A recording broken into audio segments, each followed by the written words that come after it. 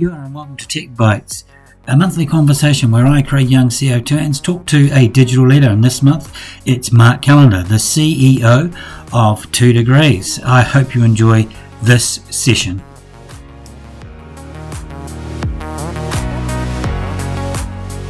Well, kia ora, welcome everybody. Great to be here at this month's Tech Bytes. Been wanting to have a chat to Mark Callander for a little while. He's the CEO at 2 Degrees. I've known Mark for a long time as he has moved up the ranks through Challenger Brands. We'll have a talk to him about that today and a little bit about how 2 Degrees is going. But first of all, welcome, Mark. Good to talk to you.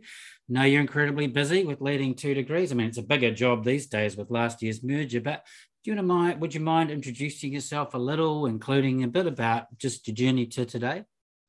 Yeah, sure. So, kia ora, Greg, and thanks for having me here today. It's great to catch up eventually.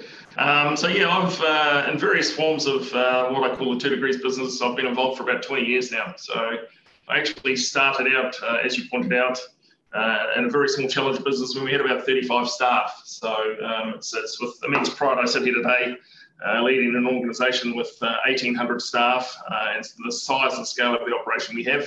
It's been one long journey to get here. We've done it hard yards through regulation and organic growth and crazy things like free ISPs along the way.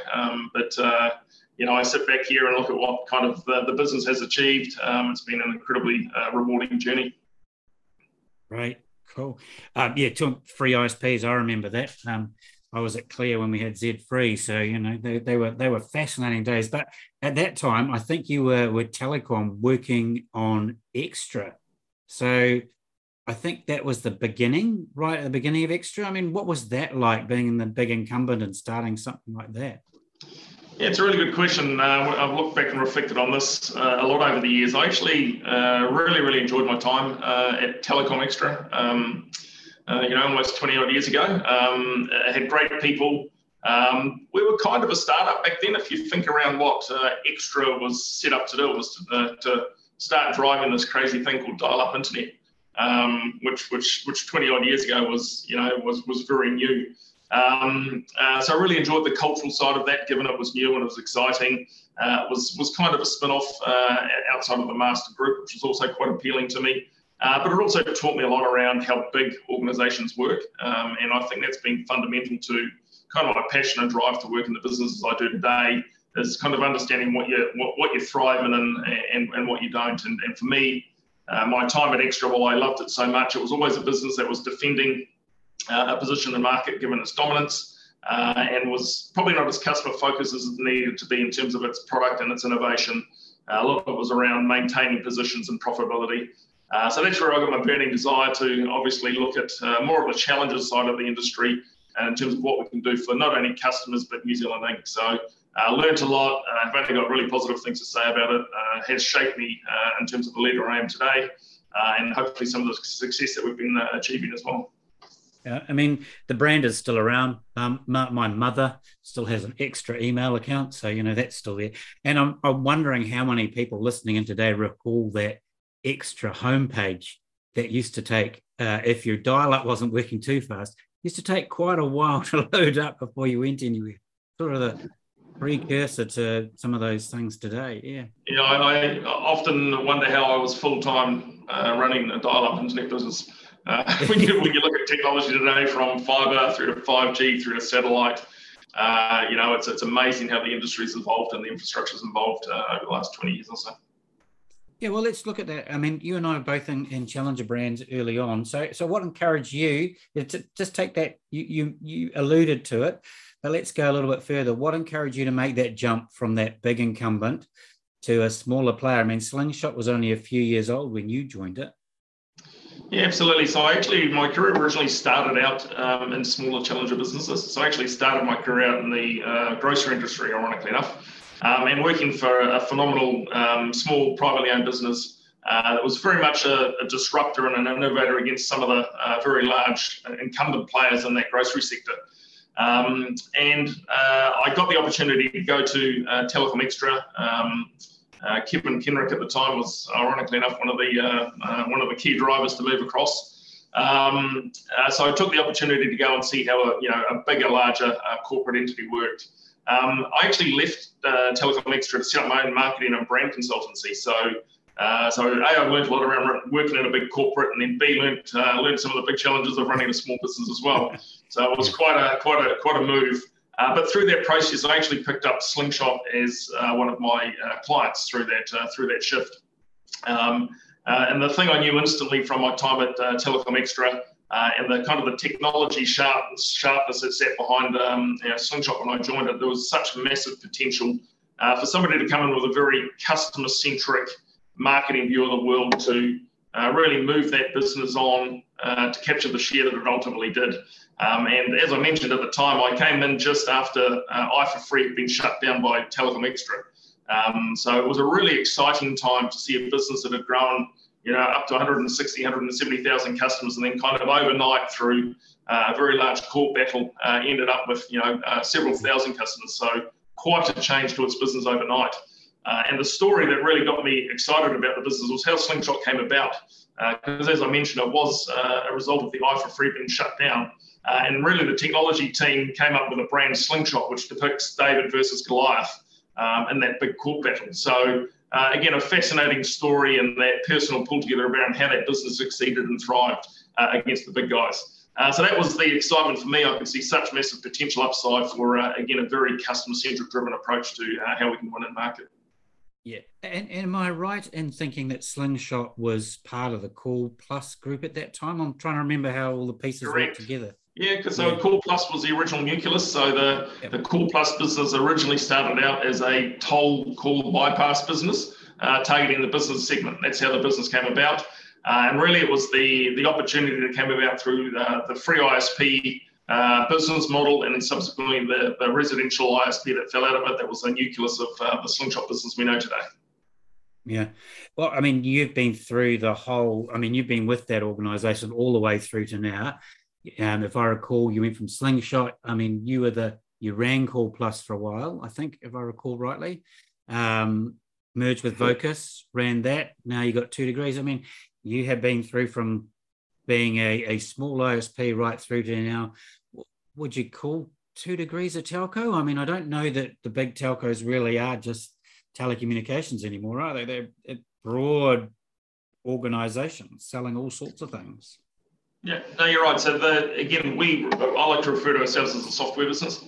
So that's essentially what we are. At the end of the day, consumers and business and enterprise, they're not necessarily thinking around the infrastructure we have. So while we might have 2,000 towers around the country and fibre infrastructure on the ground, ultimately people want to consume frictionless products. And that doesn't matter whether you're a high-end enterprise business wanting to consume, cloud or SD-WAN-based products through to your average consumer. So I still very much refer to 2 Degrees as being a challenger. There's been, people say, given your size and scale now, are you really a challenger? We absolutely are 100% a challenger. That comes back to mindset as much as anything. And I think anyone that comes into our organisation has to have that challenger mindset. I think it's been key to our success over numerous years, and it'll be key to our success moving forward. We sit in the market at circa 20% market share, so we've absolutely got upside. I even look at very large companies like the satellite providers that are coming into the market, very big, large companies that are very much quintessential challengers in the mindset that they bring to how they approach markets. And how does that turn up in reality for a business like ours? I take great little things that our marketing team has an ethos within the businesses. When we look to put a new campaign in market, if One or Spark would do it, it's something we shouldn't do. And that's a really good way to think around how you're turning up in market, how you're building new products, and how you're looking to innovate. So it's making sure that ethos is alive and kicking in the culture of your business. Yeah, I'm glad you got onto that topic, because that was going to be my question, certainly around how does 2 Degrees keep its competitive edge. I mean, you've just you've had approval to sell your towers, the passive parts of the towers, to Connexa. So you're sort of in some ways released from managing those sorts of things. So you can now focus on that software stuff. And certainly, we've been talking about, and later in the year, I think we're going to run an event where we talk about the 3 Ts, telco, technology, and tele, or being the broadcasting side. I mean, we've seen other players have an attempt to get into the TV market and the streaming market, and now moving out. So that's an interesting one, and maybe we'll have that conversation another time. But just moving on from 2 Degrees itself a little bit, we might come back there. We always like to talk in these sessions a little bit more about the person behind the role. I mean, you are the CEO of one of our larger technology organised companies in New Zealand now. What was it that young Mark at high school chose to sort of get into what he got into? Was it sort of, has your career happened by accident? Yeah, 100% by accident. I actually originally, leaving high school, originally applied to be a teacher. So I wanted to be a English and physical education teacher. So ironically enough, I applied for Teachers College, and at the same time, always had a backup plan, which was a management degree. And as fate would have it, I did not get into Teachers College and ended up doing a management degree. So certainly didn't get here through very specific planning, but have thoroughly enjoyed the journey that did get me here. I often get asked, did you carve out a career path? I always knew that growing up as a young person playing sports, I always had a very strong competitive edge. So that kind of winning instinct, which is why I think I've always been attracted to kind of high growth businesses that go out there to kind of win and take share. But I think the one thing that has really driven my career is just this, myopic focus on customer and customer outcomes. I think a lot of things fall out of businesses that are focused on the customer. Great culture falls out of it. Attracting talent that wants to work in your organization, being aligned with purpose. A lot of really great things come out of a business that is obsessed with customers and customers' outcomes. So while it wasn't a mapped out career, I'm certainly very happy I got here. And like I say, I think it's going to be a very exciting few years ahead as well. Yeah. Do you mind? I mean, we might just unpack that a little bit more, if you don't mind, and ask you for a piece of advice. So we often get some of our future leaders listening to these conversations, listening to CEOs. You and I both, sort of ended up in these sorts of roles by accident. I mean, I trained as a chartered accountant. How boring is that? Maybe we should cut that out. But yeah, so, and then ended up in technology. But I would think you're a little bit like me. When you see an opportunity, you think about, is that where I want to go? Even if it's not on the path that you thought about, sometimes opportunities will come your way where you need to make the decision to go, yeah, I'll take that path because it's going to open up other opportunities. I mean, would you have that mindset? Absolutely. I mean, the mindset where you can pivot and take risks is something that I've always looked at opportunity, whether it be role switches. I was in a very comfortable role when I started out my career, and I went to work at this big behemoth called Telecom Extra. At the time seemed crazy, but I knew fundamentally understanding how the big cogs of that very large organisation worked was something I would need to do. Then again, pivoting to go back and set up my own business with half a dozen people. So having that mindset, absolutely. I think the single biggest thing for leaders that I try and reinforce is don't assume that people know what you want to do. So always put your hand up. Always be curious outside of your own area of responsibility or work. And lastly, I talk around passion. You can't teach passion in people. All right, so you can teach lots of things, but you fundamentally got to be passionate about what you're doing. We firmly believe, obviously, in our purpose at 2 Degrees around fighting for fear. And something we're really trying to impart with individuals that join us is make sure that your individual values are aligned to the cultural values of the organisation. The reason that's really important is that's when you'll thrive and that's when you'll love working here. So absolutely, it's getting those alignment and that passion in these young leaders that are coming through.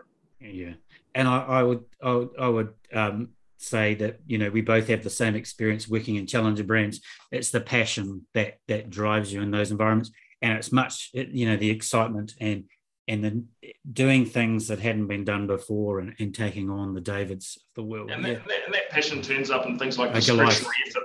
Yeah, people put in discretionary effort when their values are so closely aligned to what you're looking to achieve. Those little fist pump moments that come when you achieve certain things in the business. They're the moments that, again, while I really loved working at Telecom Extra, I didn't have any of those fist pump moments when it was like, yeah, that's really awesome. We've done something really great here. And that's why I've stayed at this business for, 20 plus years. I think I'm employable somewhere else. I haven't tested that too strongly, but I've had so much fun here. It's what has kept me here for so long. Yeah. I mean, I'm a late switcher. I mean, I switched to two ends 9 years ago now, jumped from a corporate role to running an association. Just decided it was worth taking the risk and doing something new. So I remember Lily and Grace speaking at an event many years ago for our future leaders around, these in today's world, apart from you, because you've been at the same organization 20 years, but you've pivoted into different roles, there will be opportunities that come up that you just need to take the risk because it's going to open up opportunities for you. Yeah. Yeah, and on that note, again, I have had many varied roles. I've loved what I've done, but a few years ago, I took the chance to run half of our Vocus Australian business. So when the merger occurred between Vocus and M2 at the time, the opportunity was put forward to run the wholesale and international business in Australia. Again, at that point in time, it was one of those things that was just very exciting and new. And it's constantly seeking out stuff that's new, that excites you, that keeps you, engaged and involved in an organisation. Yeah. Okay, look, just got a couple of questions I want to finish up with, but one of them, we're going to be releasing our digital priorities report this week, where I've interviewed 20 CIOs, and we know from our research and across the board, we've got this lack of skilled staff in all areas of tech. Not enough women, Māori, Pacifica. I mean, what sort of things do you think as a leader in your organisation we can do to improve that situation? Yeah, so it's a really massive issue. It's a massive issue for 2 degrees. I think it's an industry issue. I think it's how our industry is positioned and perceived sometimes. So again, I use the example of talking about us as the software company, because I see a lot of great talent looking to go to other organisations and other sectors, but they don't realise that some of the the innovation and cutting edge stuff that the telco operators are starting to do these days. So diversity and inclusion is really important. So attracting talent in the first place is one of the most important aspects we can do. So you need to be able to obviously when people look at an organisation, going to move into an organisation, how are you going to support them? How are you going to have policies that enable them to thrive? From our perspective, we've got about 66 different ethnicities across 2 degrees, so we've got a very, very diverse group of people here, but despite that, we're still underrepresented in some key areas, and Māori and Pacifica is one of those. At 2 degrees, we have a program called Tupu Taua, which is a program trying to get Māori and Pacific grads that are early in their careers to identify young talent and get them into an organisation. As part of that, though, it's not just getting them into the organisation, it's how you actually look after them when they're in there, and how other leaders across the business understand and respect the cultural side of the organisation they're coming into and the people that are coming into those roles. So we obviously have a range of support mechanisms across the board for that. From a gender perspective, again, it's really important that you look at the data. And we have a massive opportunity to bring our female talent through the organisation and into leadership positions. It's really important that we don't lose them along the way, and that's one of the biggest challenges we face. And that's again why we have a raft of different policies to support that, from our paternity policies for mothers and fathers that have children. We want to get that talent back into an organisation, so it's how you can support them from that perspective. But it's really, that support does have to start at a very, very early stage of how they look at the careers and look at the industry they're looking to come into. Yeah, cool. Great story. Hey, look, just to finish up on always, I like to ask this question of people like yourself, leaders of large digital organizations. You are, as I've said it before, you're leading one of the bigger tech type companies. What, if we're thinking about, we're in an election year, we've got we're in a difficult situation, perhaps with, we've got to reopen the economy. What big ideas do you think a country like ours needs to focus on if we want to move up that global digital competitive ladder?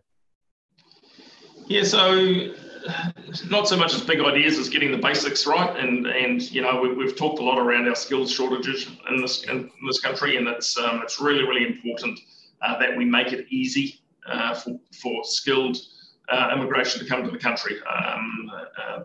The key thing we lack is, again, we don't want to lose our great talent overseas. We want to somehow retain it in this country and attract talent to come to this country.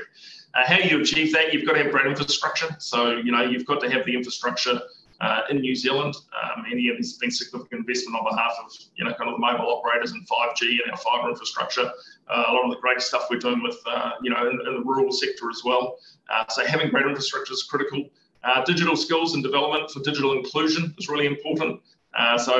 This problem is solved over generations. It's not solved in a year or two. So it's how can we reduce the digital divide to make sure that we have equal access to technology and that learning footprint really, really early on. And also making New Zealand a very desirable place to come and work. And from my perspective, that's how do we push the number 8 why mentality into the digital sector? So how can we disrupt? How can we, drive global innovation and entrepreneurship within New Zealand? I think great companies like Rocket Lab are a great example of that. So blueprinting some of the great work that they've done to make New Zealand attractive, and then pushing New Zealand out to the world as a desirable place to come and grow a career is a really good place to start. Hey, look, Mark, thank you so much. It's been great to talk to you. I always appreciate our conversations because not only are they broad, but they're challenging to me as well, particularly in this role, and I always appreciate that. Do you have any last thoughts or comments you want to share before I wrap up? No, nothing more other than we're 2 Degrees is a great company and we're looking to employ people. So if you're looking for a job, go and check out the 2 Degrees page. We're looking for great skilled talent to come and join the team. So if you've liked what you've heard, you know where we are. But appreciate your time, Craig. Good to catch up as always. Yeah, thanks very much, Mark. And if you're listening to this live, thanks very much. If you want to listen to it again, you can either go and see it on our YouTube channel, where it will be from next week, but you'll also be able to go to any of the podcast apps, iTunes, News, iHeartRadio, all those sorts of things. The audio version will be up there as well. But until next month, this has been Tech Bytes, and appreciate you all from being here. Thank you very much, and mā te wā.